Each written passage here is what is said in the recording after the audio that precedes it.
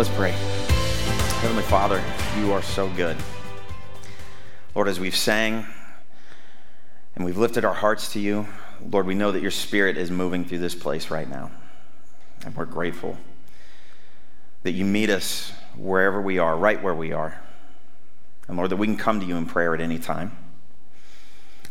Jesus, I pray that as we open your word now, I pray that you would show us what we need to hear from you. God, I pray you would challenge us now as we look at a topic that we don't look at very often, but is something that we should lean into as followers of you. And so, God, I pray that you would move, continue to move in this place. In Jesus' name, amen. Well, if you're new with us, I want to say welcome. I'm Jay. I'm the lead pastor. For those of you watching online, I want to say welcome. And we are on week 2, or maybe day 8, of 21 days of reading, prayer, and fasting, as this 21-day journey that we've started together as a church is into the second week. And as we're looking at this, we're focusing on the spiritual disciplines of prayer, reading the word, and fasting, and we're doing that together as a church. And spiritual disciplines, as we defined last week, are ways of living that imitate the way that Jesus lived. Ways of living that imitate the way Jesus lived. And so these things, reading the word, prayer, fasting, these are things that Jesus did, along with a whole other array of spiritual disciplines. But these are things that really all of the other spiritual disciplines in many ways branch off of from here, really from the main ones of reading the word and prayer. And these things draw us closer to God. They draw us closer to God, and they're really the main fundamental practices of followers of Jesus. Similar to how if you're a basketball player, the main fundamentals of shooting free throws, it's not something that you should ever stop doing or practicing. And so the fundamentals are things that we should always be looking at and continuing to do. And when it comes to time spent in undivided attention to the Lord, it reminds us that God is God. It reminds us of all of the things that we just sang about and worshiped through. It reminds us that Jesus alone can save and that his Holy Spirit is the one that brings us life. And it's a perfect way to begin the new year together as a church family, is really to lean into the spiritual disciplines. But that's the key word there, is together. And so today we're going to talk about a topic within this of fasting that's not exactly, I'm sure everybody's like, oh, awesome, that's our topic today, right? It's not one of those that you're like, hey, pastor's preaching on this. I get it. At the same time, I think this is something that we need to address and that we need to talk about and actually participate in as followers of Jesus a little more often. Fasting, if you don't know, abstaining from food is how we can look at fasting. However, I would add or self-denial. And I would also say this, that as a follower of Jesus, as a Christian, a really good way to define Christianity is self-denial. This is a big part of what it means to be a follower of Jesus, is self-denial. And so the spiritual discipline of fasting, it's an old one. It's an ancient one that transcends time and religions and all of that. There's a lot of religions that do this. But abstaining from food for a certain period of time, it's a spiritual practice that goes back a ways. And it's a thing that you see all throughout the Old Testament. You see it a lot there. It's sprinkled all throughout there. But it's kind of evolved over time into the New Testament as a thing that's done as a spiritual practice.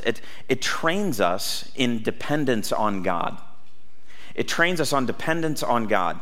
And when we are properly centered on God, fasting is one of those things that kind of clears the decks. Prayer plus fasting reveals the things that control us. This is one of the first things I want you to hear and understand about fasting when you add it to prayer, that it reveals the things that control us. And so you're like, okay, Jay, so you're saying I'm controlled by food. Nice. Yeah, well, maybe. Aren't we all a little bit? At the same time, prayer plus fasting, it's going to reveal things in your life that nothing else can. It's going to reveal things in your life that nothing else can. The hunger pain that drives us, it drives other things in our life forward. When we are giving that time to God, it reveals things that maybe need addressed that we don't see any other way. We need food and water to live. I think we all know that. And they're basic necessities of human life. But the Spirit of God is more necessary. The Spirit of God is more necessary in our life. And the desire for that is more integral to our life than I think we would really be willing to admit. If you have your Bibles, turn to Matthew chapter 4. And we're going to see how the revelation of things that control us, how that applies to our life, and the spiritual benefits of fasting for anyone who wants to be transformed more and more into the image of God, which should be all of us as followers of Jesus. And so we're going to look at this account in Matthew chapter 4 of the temptation of Christ. And I want to kind of point this out as we get going, that in the Gospels, in Matthew, Mark, and Luke, one of the very first things we see in Jesus' ministry in all three of those Gospels is Jesus fasting. We see this account of the temptation narrative, and it's the Spirit that leads Jesus into the wilderness, launches him there, where his strongest defense is actually wrapped up in his weakness, which is an interesting statement that I think you'll see kind of lived out here. So, beginning in verse 1, and I'm going to read all 11 verses of this whole thing, and then we're going to kind of go back and look at a few things. It says this: Then Jesus was led by the Spirit into the wilderness to be tempted by the devil. And after fasting 40 days and 40 nights, he was hungry. Yeah. The tempter came to him and said, "If you are the Son of God, tell these stones to become bread." And Jesus answered, "It is written, man shall not live on bread alone, but on every word that comes from the mouth of God." And the devil took him to the holy city, had him stand on the highest point of the temple. "If you are the Son of God," he said, "throw yourself down, for it is written, he will command his angels concerning you, and they will lift you up in their hands so that you will not strike your foot against a stone." Jesus answered him, "It is also written, do not put the Lord your God to the test." Again, the devil took him to a very high mountain and showed him all the kingdoms of the world and their splendor. "All this I will give you," he said, "if you will bow down and worship me." Jesus said to him, "Away from me, Satan, for it is written, worship the Lord your God and serve him only." Then the devil left him, and the angels came and attended him. So after fasting for 40 days and nights, Jesus goes through this. And let me just back up and say, to fast, complete fast for 40 days and nights is physically impossible without water. He probably wasn't with water because he was out in the wilderness, and he's 100% God, but also 100% man. But anyway, let's just say, for the sake of argument, let's just say that he had water, all right? Just to kind of put some things in perspective here for a minute. Medically speaking, from what I read at least, anywhere between 43, 45 days and 70 days is when you begin starving to death. And dying of starvation happens then. But after 40 days, if you have water, the hunger pains starting to return to Jesus, as he says, he was hungry, like it says that there. That means he was beginning to starve to death. He was beginning to starve to death. So 100% God, yes, 100% man. And so he can do it because he's God. But he chose to attack this and fight Satan from the perspective of a person, of a man.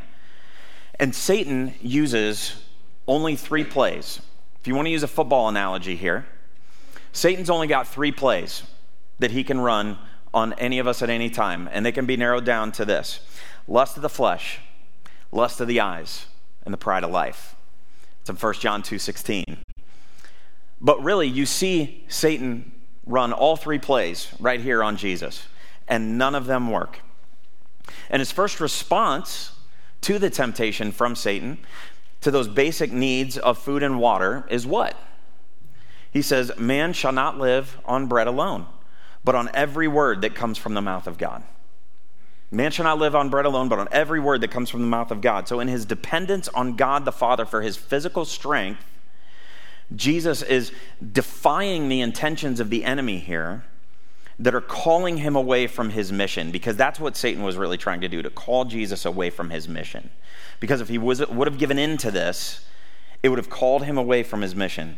And he draws strength from the Word of God, and we can actually see his responses, Jesus' responses, become more and more intense as it goes. He just gets more and more fed up with this, to the point where at the end he's just like, get behind me, Satan, get out of here. And he just kicks him to the curb, right? And casts Satan away. He says that's enough, and he commands him to leave. And here's a thing that I want you to notice about all this. And we could dig in really a lot to the temptation of Christ here. But there's a few things in regards to fasting that I want us to look at for applying to us today. And here's one of the big ones, is that prayer plus fasting and the Word of God were the weapons of Jesus. I want you to think about that in this time, right? He's alone in the wilderness, hasn't eaten for 40 days. And what does he choose to fight back with? Prayer plus fasting and the Word of God. All three things that we're looking at right here, he uses as weapons. He uses Scripture to battle Satan's temptation. He doesn't use some elaborate, miraculous, godlike power that is inaccessible to you or me. And that's a point that I think is a very important one for us to look at really quick here, because he drew on no special resources that are unavailable to us. When it was Jesus versus Satan, what Jesus used to battle was nothing different than what you and I have to battle with. He didn't use anything over and above what you are able to fight against the temptations of the enemy with. Today, a lot of Christians consider fasting a little more broadly than dietary restrictions. We might fast from food or a particular food for a certain period of time, but we may also fast from any activity, particular activities maybe that are we're addicted to or dependent on. We've seen fast from social media, fast from video games, fast from your phone as a whole. And all of those things I would actually highly recommend if they're things that have you maybe addicted or dependent on. But to fast from anything like that, it brings our attention, and here's the point. It's not just because I'm dependent on those things, but it's actually because I'm dependent on those things and not dependent on God.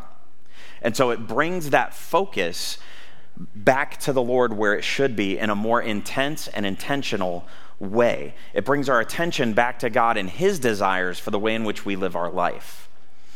And so anytime we fast from something that we become dependent on, we are practicing what is slowly becoming a lost art of saying no. We're practicing the art of saying no in order that we can more faithfully say yes to God. So why pray and fast? Let's answer this question here for a minute. Well, there's a couple of reasons. First of all, it's an obedience issue. It's an obedience issue. Straight up, in Matthew 6, Jesus says, when you fast, those are the words that he says. When you fast, he is assuming that as followers of him, we will be participating in fasting, right? He's not saying whenever you get around to it. He doesn't say if you fast. Granted, there are some cultural things involved in that statement.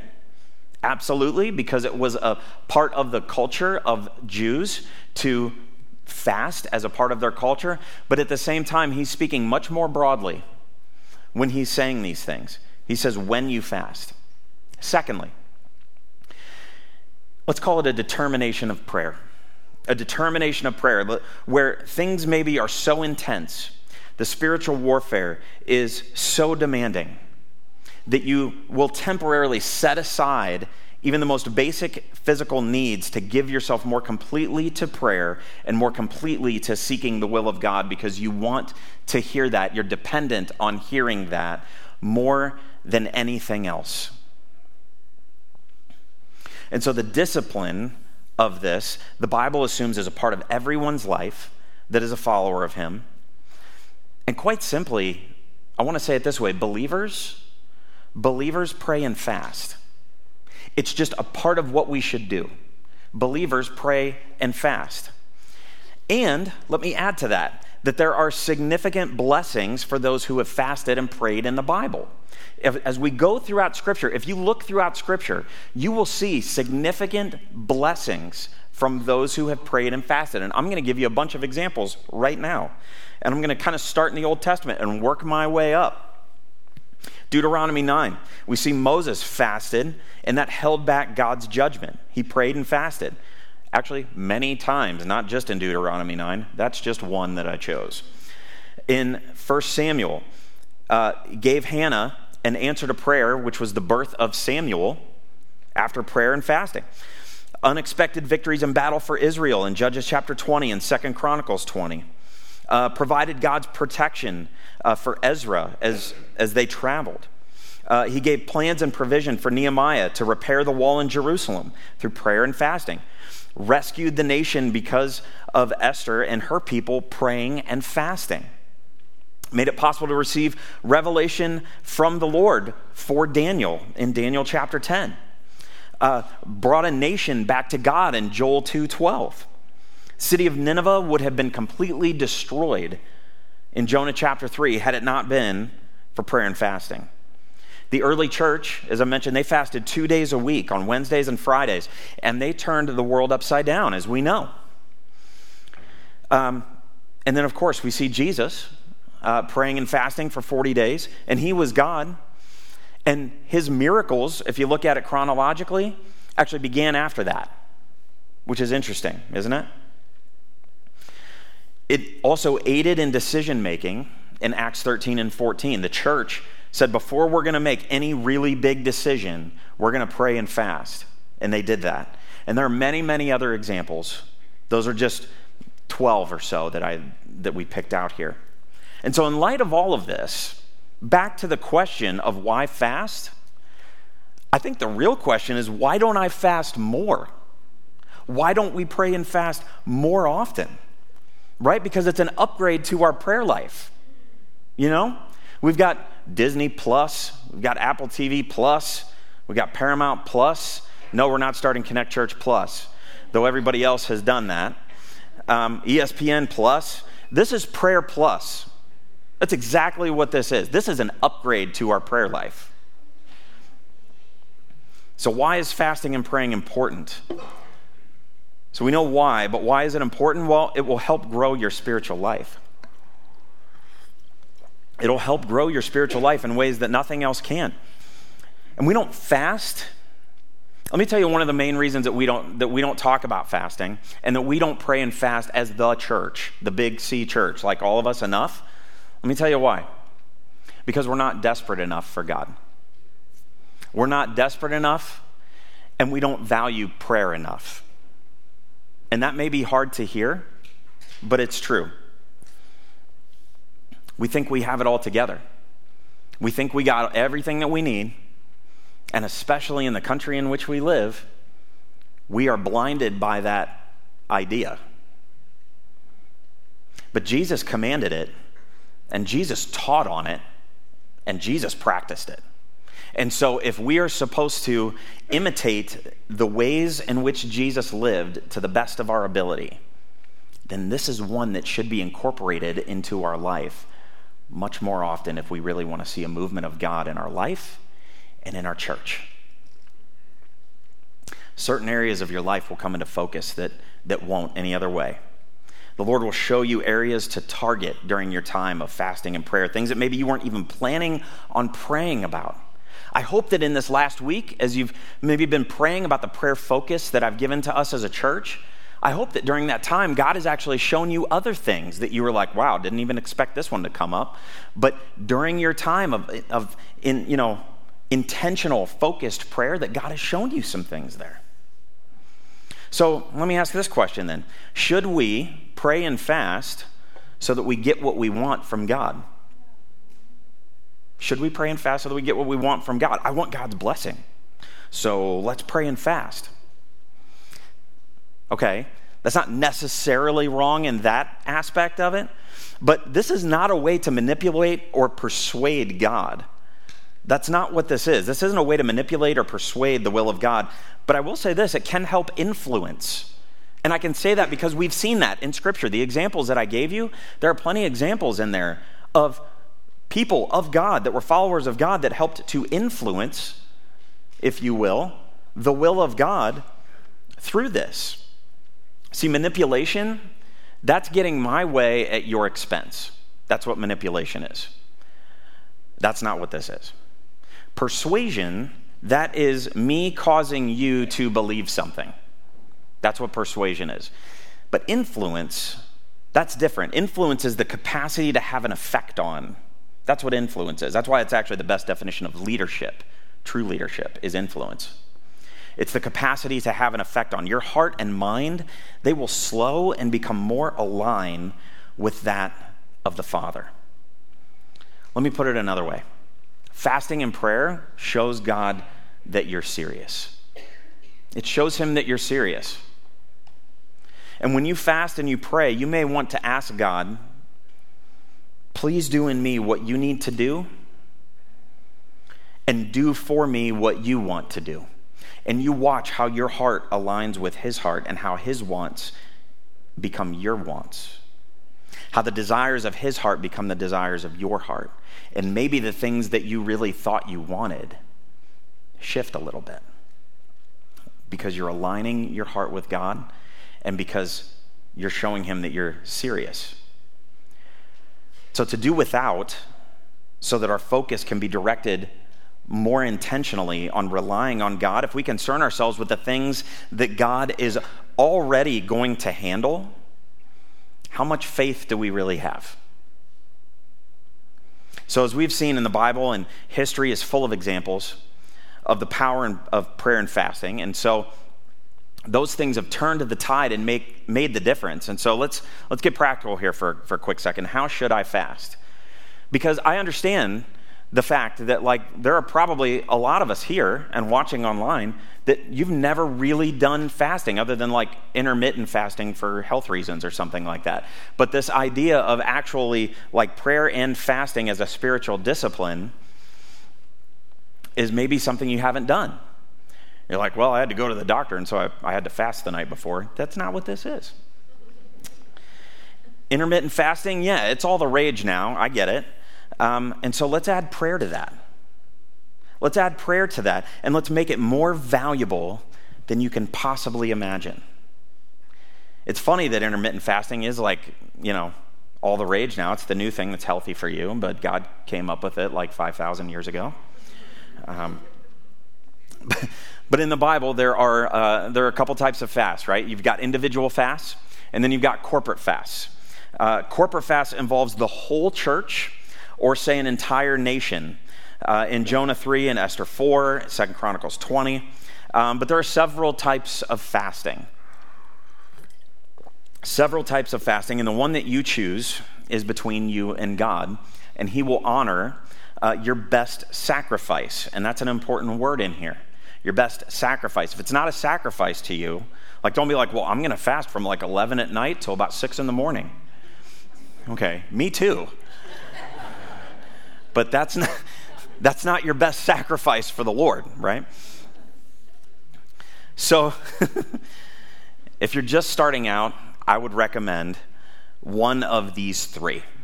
One of these three types of fasting, right? So we've got the full fast, the Daniel fast, and a partial fast. And let me break these down for you a little bit. So full fast, drink only liquids, and you establish the number of days, but I would start with one if you've not done this before. The Daniel fast is really this: eat no meat, no sweets, no bread, drink water and juice, and eat only fruits and vegetables, like, guess who? Daniel did in the book of Daniel. And then there's the partial fast. In a partial fast, generally we would call it from, say, 6 a.m. to 3 p.m., from sunup to sundown, something like that would be kind of the traditional way there. But maybe a partial fast could even look for you like this.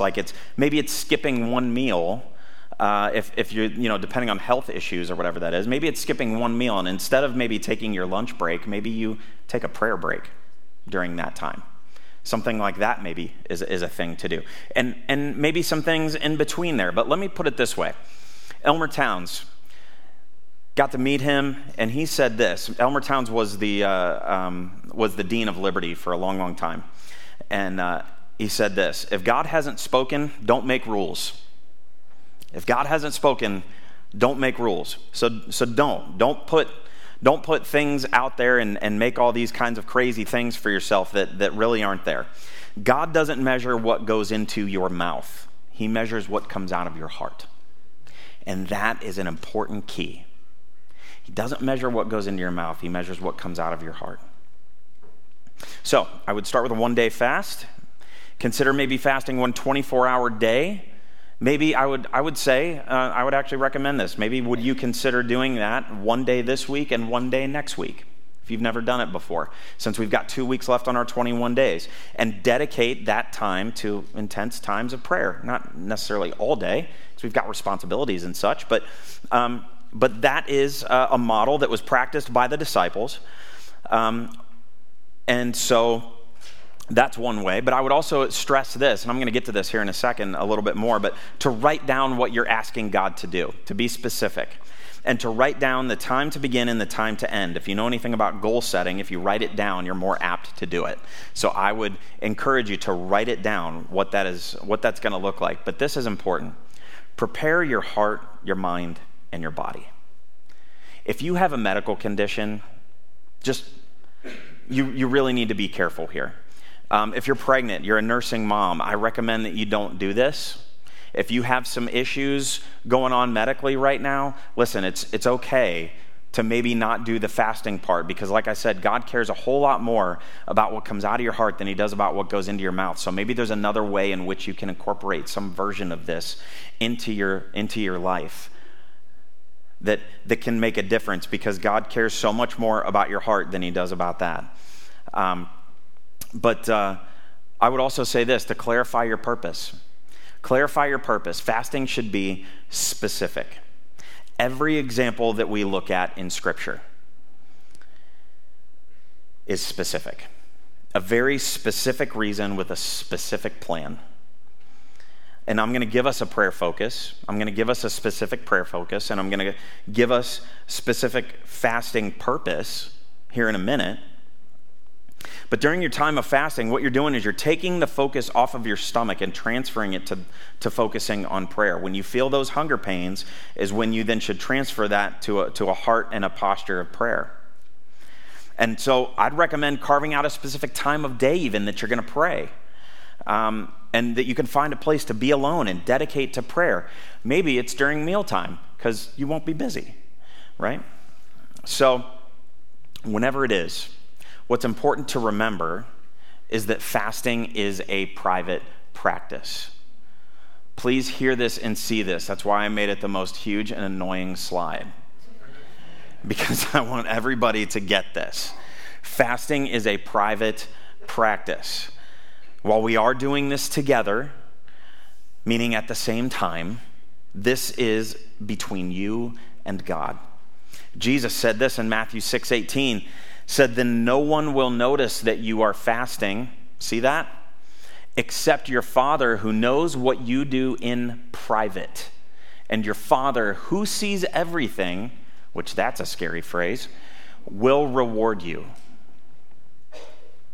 I'm not going to dictate when and how we are all going to fast together. I don't feel led to do that. I don't believe God is pushing me to say, no, Tuesday and Thursday this week or something along those lines. But this is not something to brag about. This is something for you and God to determine together. In fact, I would actually go as far as to say this: don't start it today. Because if we need to prepare our hearts and our minds for this, today should maybe be used then this afternoon as some time of preparation and prayer about what this actually looks like between you and God. Don't just be like, well, I'm not eating for the rest of the day. Like, let's take some time to actually consult God and prepare yourselves and make sure that this remains a private practice between you and the Lord, or maybe even you and your spouse, because there's some scheduling things that you might need to figure out. Like Val might want to know that I'm not eating tomorrow or whatever day that might be. So let's definitely clarify that. But it's not something to publicize as well. I don't want to see this on anybody's social media, right? That, hey, today's my day. That's not what we're doing. God will not honor that according to Scripture. It's a private, intimate time with Him. And so let's clarify the purpose on our fasting and praying this week. So let's do that right now. Let's clarify what it is that we're praying about. Our week 1 prayer focus was about praying for each other. It was about having a heart for the house, about praying for each other, about praying for us to be a church that is a place of love and acceptance, and also to pray over the resources and finances of the church and all of those things that we have to be able to be the church as we go out. And this week, we're going to take that to another level, and we're going to say, let's pray to fill the house. Pray to fill the house. And so here it is. If you've got the handout, or the daily guide that we handed out last week, or you downloaded it on the website, I have more this week because I know we ran out real quick. Here's what it says. We believe that we will see our house filled to capacity by Easter. For this to be a reality, we must be a people of prayer, asking the Holy Spirit to open the eyes of men, women, and children so that they might have new life in Christ. We believe this for our neighbors, coworkers, families, and friends. Pray for opportunities to invite people and for the opportunity to disciple someone this new year. We believe that a move of God only happens through the power of prayer from His children who have hearts postured in humility and repentance. Together, let's trust that God will fill the house. So again, why pray and fast? Let me put it to you this way. Let me word it this way. We want to see a movement of God in our community through this local church. Amen? We want to see a movement of God in our community through this local church. So we will pray and fast to that end. That our burning spiritual desire to see our house full of people who need to know, love, and follow Jesus. And it's not something that we can do on our own merit. Listen, we can advertise and we can market on Facebook and all of those kinds of things up until Easter, and we will, and all of that stuff. But you know what? If God's not in it, then it doesn't matter because it's not fulfilling His mission. It might be packed in here on Easter, and it probably will. We always see a bump, and that is a thing that will always exist. But let me ask you this. What about the next week? What about the week after that? What about a month later? Has that ever bothered you? It's bothered me. What about in our community? Listen, we will probably have a great service on Easter. In fact, we will have a great service on Easter. We work hard to that end. We work hard to have a great service every single week, and we've had a great one so far. The worship this morning was incredible, right? Our team is unreal, and we are so blessed with them. But here's the deal, guys, and I want you to hear this, and this might be a little bit like, what, when I say it? But I mean it. If the win for Connect Church is a great service that pleases the audience every Sunday, then we're in the entertainment business, not our Father's business. And that's the truth. Is a great service a bad thing? No. Of course it's not a bad thing. Of course it's not a bad thing. We want that to happen, and we work hard each week so that does happen. But you know what, guys? It's a means to an end. Life change through the power of Jesus, more fully devoted followers of Jesus, connecting people to Christ, community, and purpose. That's the reason. Does having a great service help us to meet that goal? Yes. Absolutely it does. But if we are not depending on Him, if we are not in full surrender and complete reliance on Jesus, then any growth that happens will be superficial and will fizzle out. And that's the truth. And so the connection point for the day is that when you fast, you take another step towards depending on him. You take another step towards depending on him, because dependence on Jesus is why Connect Church exists to begin with. If we weren't depending on Jesus, we wouldn't be here right now, because this wouldn't have happened. And that's the truth. And so we need to continue to depend on him. We can't just be content and rest on our laurels and go, oh, well, now we've arrived. If that's going to be our perspective on it, because the building's done and blah, blah, blah, blah, blah, guess what? It's going to fizzle out, y'all. We need to be fully depending on him, and we need to be continually taking steps toward depending on him. And we can't forget that. We need to be fully depending on him, not our resources, not our abilities, but on Jesus. Now, fasting is by no means commanded in Scripture. Jesus doesn't command us to do it, but he does assume that we are. And it's hardly popular in a world that puffs up self-satisfaction as being the ultimate goal. The ultimate goal in our world right now is for me to be satisfied in what I'm doing. But engaging in the discipline of fasting as a group, as a family, because that's what we are, guys. We're a family. Creating a common experience and simply staying on track with each other, that becomes so much easier when we know that we're all doing it together. That we're all a part of this together. If we're really serious about wanting to see a movement of God in our community through this local church, then this is something that we should embrace.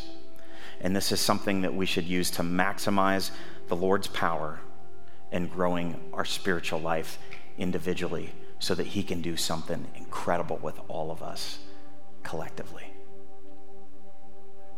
Will you bow your heads with me?